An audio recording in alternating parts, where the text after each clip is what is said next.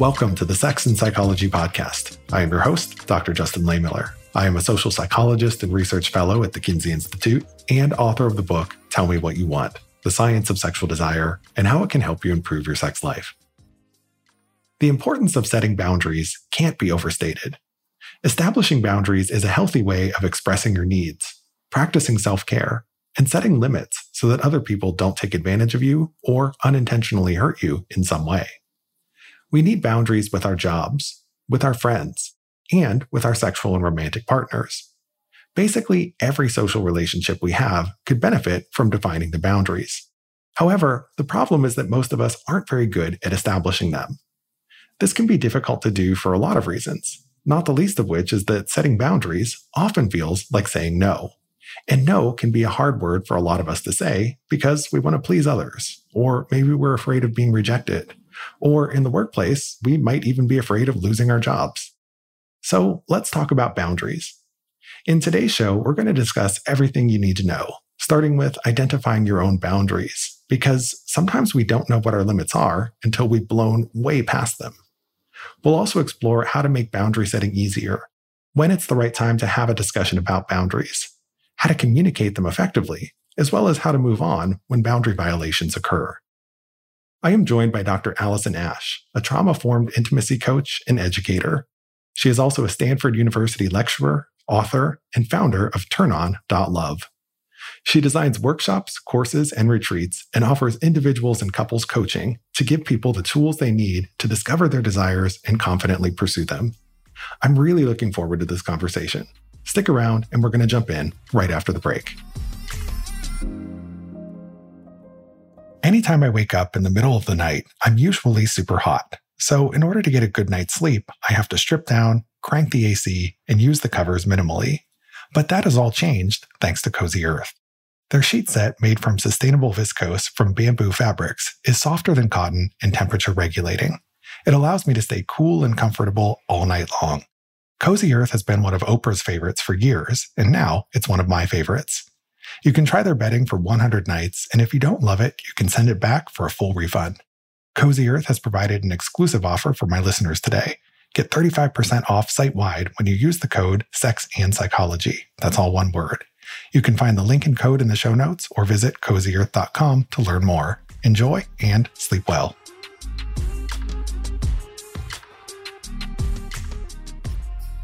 Women are often left in the dark when it comes to their sexual health and wellness, and this is especially true when they reach their 40s and beyond. It's time to change that. The Scarlet Society is here to help you explore what it is that brings you pleasure, give you the tools you need to take charge of your sexual health, and cultivate the relationships you deserve. Over at ScarletSociety.com, you'll find a wealth of informational and educational articles, podcasts, and videos. You'll also discover community support and social networking, as well as curated product selections to level up your intimate life. It's your new home for trusted resources aimed at helping women navigate sex and love after age 40. Check the show notes for the link or visit ScarletSociety.com to learn more and liberate your sexuality. Okay, Dr. Allie, let's talk about sexual boundaries. So as a starting point, let's discuss the process of identifying your own boundaries, because before you can communicate them to a partner, you need to know what they are. And I think this is something that's harder than it sounds. You know, it's easy to list a bunch of potential boundaries, but there's the question of, is that an actual boundary that you know is a line that you would never want to cross under any circumstances? Or is that a tentative boundary? You know, something you think you just wouldn't like because your culture or society has told you that you shouldn't like that. But if it happened, maybe you'd actually like it. Also, in listing our boundaries, we might neglect some things because we've just never experienced them. So these are what I would call the invisible boundaries, you know, the ones that you aren't aware of until they are crossed. So do you have any advice when it comes to figuring out what your own boundaries are? Because it's just more complex than it sounds.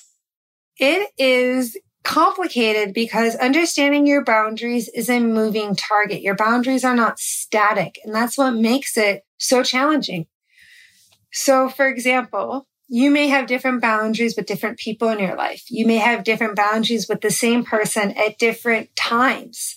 And the reason why your boundaries are fluid is because your boundaries relate to your capacity as well as your preferences. So you were speaking a lot about familiarity with certain things and the ways that we've been told what's appropriate or not appropriate and the messages that we pick up. That all feeds your preferences. And so your preferences might be something that could be helpful to explore and unpack so that you can examine the sources of your preferences and what actually feels in alignment and where you might want to be more explorative and curious.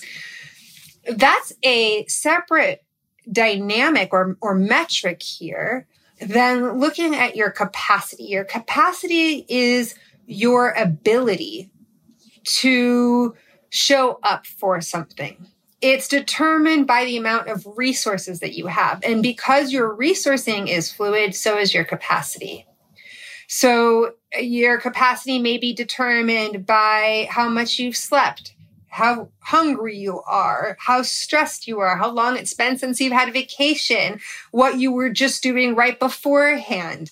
Your capacity is the amount of reserves that you have for any given activity. And the reality is that you can't push past your capacity to increase it. That's just going to dysregulate your nervous system and result in anxiety or overwhelm or anger, frustration, the things that are going to result in disconnection. So it's important that we stay within our capacity so that we can show up as curious and generous and present and patient and all of the things that we need for healthy relating. And so your boundaries are the delineating line between capacity and lack of capacity. And actually, if I can be even a little bit more specific, I think it's helpful to have your boundaries be before your perceived capacity, because our ability to determine our capacity is faulty. We're humans. We're not always sure. We might think we have more capacity than we do. And we don't always have to push ourselves to the edges of our capacity. Sometimes it's nice to not have to push yourself that much. So your boundaries are what you get to assert in order to protect your capacity, which allows you to stay in healthy connection with your own body and nervous system, but also in healthy connection with the people that you're wanting to relate with. I think that's all really well said. And I can very much relate to not knowing what my capacity is until I have drastically exceeded it, right? We always think that we're capable of much more than we actually are, or at least many of us have that kind of experience. I believe that that's true. And I think the source of that is the fact that we live in this capitalistic society that pushes us to our edges. We have a workplace dynamic where having capacity and boundaries is not appropriate in most workplace cultures. The image of the ideal worker is somebody who pushes themselves to their capacity and then some. And then when you think about how most folks arrange their lifestyles, where they work a crazy number of hours, there's a two-parent family dynamic where they're raising kids, they're also trying to have intimacy, they have a to-do list that's only increasing in size, never decreasing in size. We're trained from a very early age, and in fact, we're celebrated and validated for not honoring our capacity, for pushing ourselves to the edges of our limits, to going into burnout. We're not modeled healthy ways of relating to our own capacity. Yeah. And, it's true that our ability to set boundaries in one context, this is a transferable skill. If you can learn how to set boundaries in one relationship or one context, that is something that you can take and you can export that to other relationships. So if you can get good at this in your personal life, it can help you in your professional life and vice versa. I also really appreciate what you said about boundaries being flexible and fluid. When I think about my own personal boundaries, when it comes to things like intimacy, I used to have a lot more of them, in part because I was a fairly insecure, fairly neurotic person. I had a pretty limited idea of what would be comfortable for me, and I never really wanted to step out of that very comfortable zone. But as I've gotten older, that's changed a lot, and I think previously I was creating a bunch of boundaries, kind of boxing myself in to make myself feel safe. But in some ways that was limiting my personal growth. And it was really in the process of relaxing some of these boundaries that I developed a greater sense of security and self-understanding. So I think when we're talking about boundaries, these aren't like lifelong things necessarily. Like this is a line that you draw and you're never going to cross it ever. Things that were previously boundaries can disappear later on. Sometimes new boundaries will emerge. So it is all this very fluid, very dynamic process where you're always sort of recalibrating what your boundaries are. And they might also be different in different sexual and intimate relationships. If you're in a consensually non-monogamous relationship, you might very well have different boundaries with different partners, right? Because it sort of depends on what your comfort zone or level is with that particular individual. So again, this just goes back to the fact that establishing your boundaries, this is much more complicated than I think most people think that it is. It's true. And the reality is that when you partner with somebody who respects your boundaries and honors your no, welcomes your no, and certainly doesn't create any pressure for your no to be different, it creates the safety that we need to explore our maybes. It creates the safety to start to relax our boundaries because we know that if we discover that our maybe becomes a no, our lover is going to respect and honor that. And I think that so much growth can happen in exploring the unknown and in being able to be with discomfort. But we also need the conditions in place to make that safe. And that includes a partner who really deeply wants to know and honor our boundaries. And it also is important to be able to differentiate between discomfort and enduring. And if you're enduring, that can really create harmful encounters for yourself and for the relationship dynamic that can push us way past our capacity and even result in something that might be traumatic. And so I think it's important to explore discomfort, be willing to be with discomfort, but also honor your capacity and don't get into a place of enduring, because then you can start to resent sex, resent your partner. The way that this connects to boundaries, I think that's important to name, is that so many people don't assert their boundaries, and then they feel angry at somebody else for crossing their boundaries and resent them for crossing their boundaries, but their boundaries were never stated. And because boundaries are fluid and person-specific, we need to take responsibility for naming and asserting our boundaries. And we don't do that because we fear that asserting our boundaries is going to upset the other person and it's going to harm their relationship dynamic. But that's a short-term vision. And we're not looking at the cost of not asserting our boundaries over the long term, which is this resentment that it can accrue and the lack of trust that occurs because the other person can't trust our yeses and nos. And so then they're starting to make their own assessment of what our yeses and nos are rather than actually inviting my full truth. Yeah. So boundary setting is something a lot of people struggle with. And you're so right that if you don't communicate your boundaries and you're expecting your partner to be a mind reader and to assume what your boundaries are, that's not going to work out very well for anyone in the end. So we have to get better at asserting our boundaries in all aspects of our lives. This includes not just our intimate relationships, but also our work lives. I'm thinking a lot about boundaries and work because I've always struggled with work-life balance. And I think that's something that a lot of people struggle with because it's easier to say yes to something than it is to say no when you get a request from, say, your employer. And this reminds me of one of my previous academic jobs where I had to take this 1-hour seminar on work-life balance. And one of the deans came in and was trying to teach us how to have work-life balance and just failed spectacularly. So she said that she devotes herself to the university Monday through Friday, but weekends are for her. Except she said she has to work sometimes on Saturdays, but Sundays are always hers. Except she sometimes has to check her email on Sundays. And so, it just gets worse and worse as it goes along. So she was also talking about how she values health and fitness, finds time to exercise regularly no matter what, which led one of the participants in the workshop to say, well, how do you find time to exercise if you're working all the time? And she said, well, the way that I find balance is to get up at 4:30 a.m. every morning to exercise before work, because otherwise it doesn't happen. And my jaw was just on the floor, because that is so not balanced. Like, you have to get up at fucking 4:30 every morning to exercise so that you can go to work full days every day, and then work on the weekends. Like, it just doesn't make sense. But, it's the same thing with our sex and love lives, is that we just sort of have this hard time saying no, which is kind of what boundaries are. It's a way of saying no, like, I don't want to go there. We can't seem to do that in the workplace. We can't seem to do it in our intimate relationship. So I think you addressed sort of, why saying no is hard, but how do we get past that? How can we get more comfortable with boundary setting? How do you communicate this in the context of an intimate relationship? So at the beginning of a relationship, do you just sit down and say, here are my boundaries? Or do you just address them as they come up? Like, what's your advice for just getting started with this?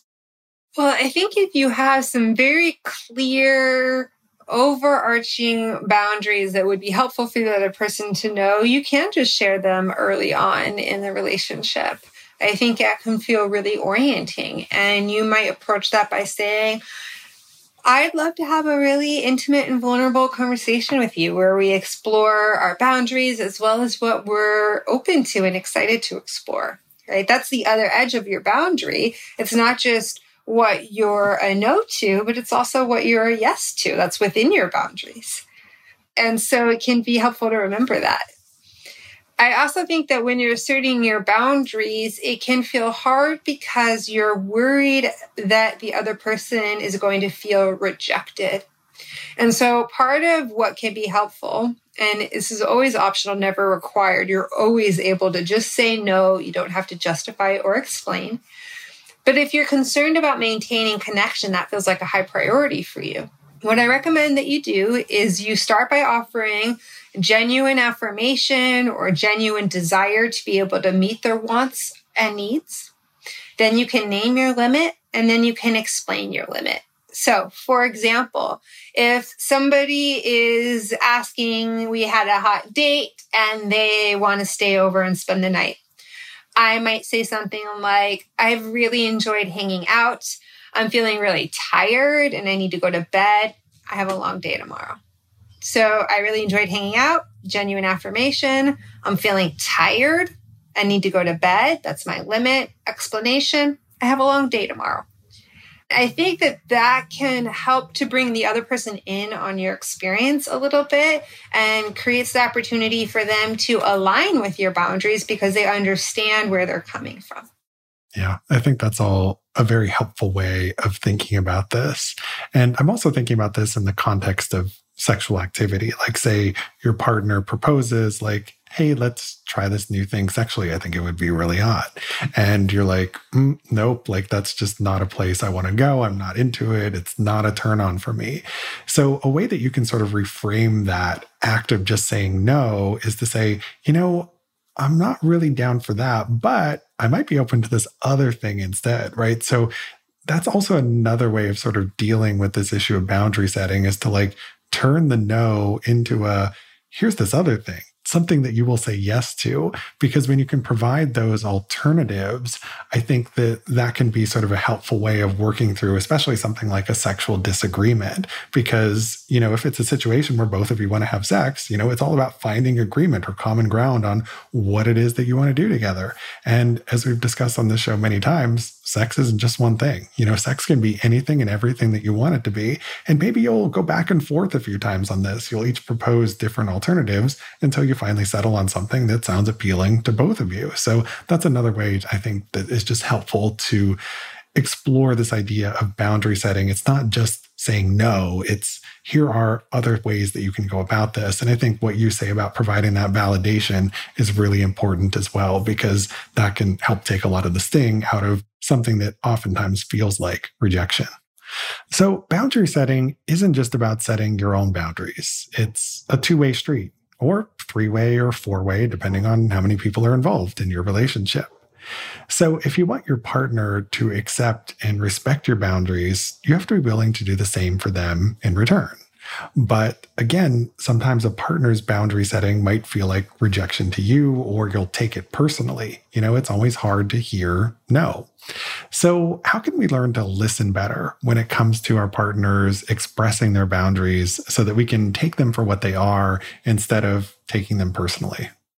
I think it's really important to realize that in most contexts, no's are not a rejection. They're a bid for intimacy. Me saying no to my partner is essentially saying, can I trust you to respect my no? And can I trust you to still love me or still want to be in connection with me in the face of my no? Can I be a no to you? And is that okay? And so when somebody says no to me, I view it as an opportunity to let them know that I'm a safe person, to welcome their no. That doesn't mean I don't have space for disappointment that I might feel, but I want them to know that I appreciate that they can say no to me, that I value that they feel safe saying no to me, even if I feel disappointed, because I want them to show up with me in a way that feels genuine. And I do this in part because I know that they're going to be more likely to explore their maybes with me if their no's are welcome, but also because I want them to know that I want to reduce the pressure in the system. I want to welcome their genuine desire. And I think that there's a way that feeds emotional intimacy and safety that can be profound for the level of pleasure that's possible for you in a long-term vision.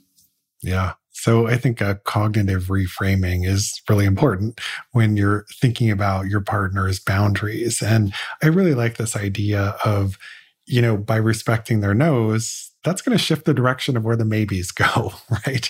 Because if you're not very respectful of their boundaries, they're not going to be willing to try new and different things with you at all, odds are, right? So it's really important to, again, be attuned with your partner, to be respectful of their boundaries, because this goes in both ways in a two-person relationship. Now, whether you're flirting with someone new or you're in a long-term relationship, if you've never taken the time to establish your boundaries, some of the lines are going to get crossed. But even if you've established your boundaries, you or your partner might violate them from time to time. So, for example, maybe someone commits infidelity or does something sexual with another person in a way that goes against the rules of your relationship. And that can be really traumatizing. So, how do you recover from a boundary violation in a long-term relationship and repair it when this kind of thing happens?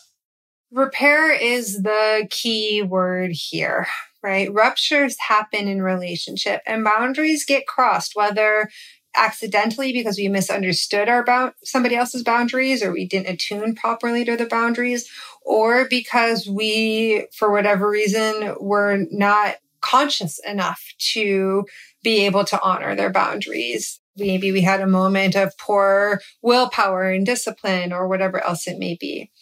The reality is that repair work sometimes is a lengthy process. It depends on the level of betrayal that comes with the violation of the boundary. And repair is not about fixing.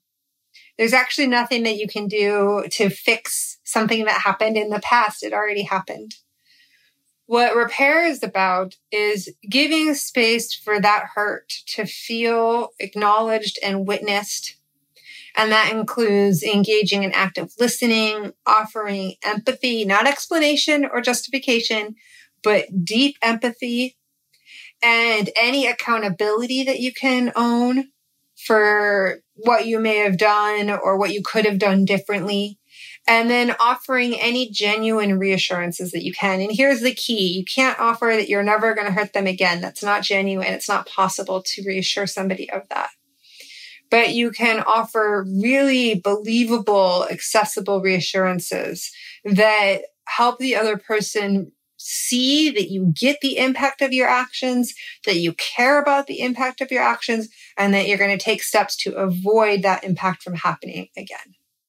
Yeah, I think that's all very helpful in terms of thinking about all of this. And it has me thinking about how just boundaries in a relationship, just like our own personal boundaries that we've been talking about, they're flexible, they're fluid, they're adaptable, and so those boundaries that you establish with your partner early on might very well shift over time in terms of what is permissible, what is acceptable. And that might actually occur in response to a boundary violation, because sometimes you both will agree on a boundary, but one of you will decide to violate that boundary, right? Because you've just never maybe thought about it or had a chance to sort of cross that line before.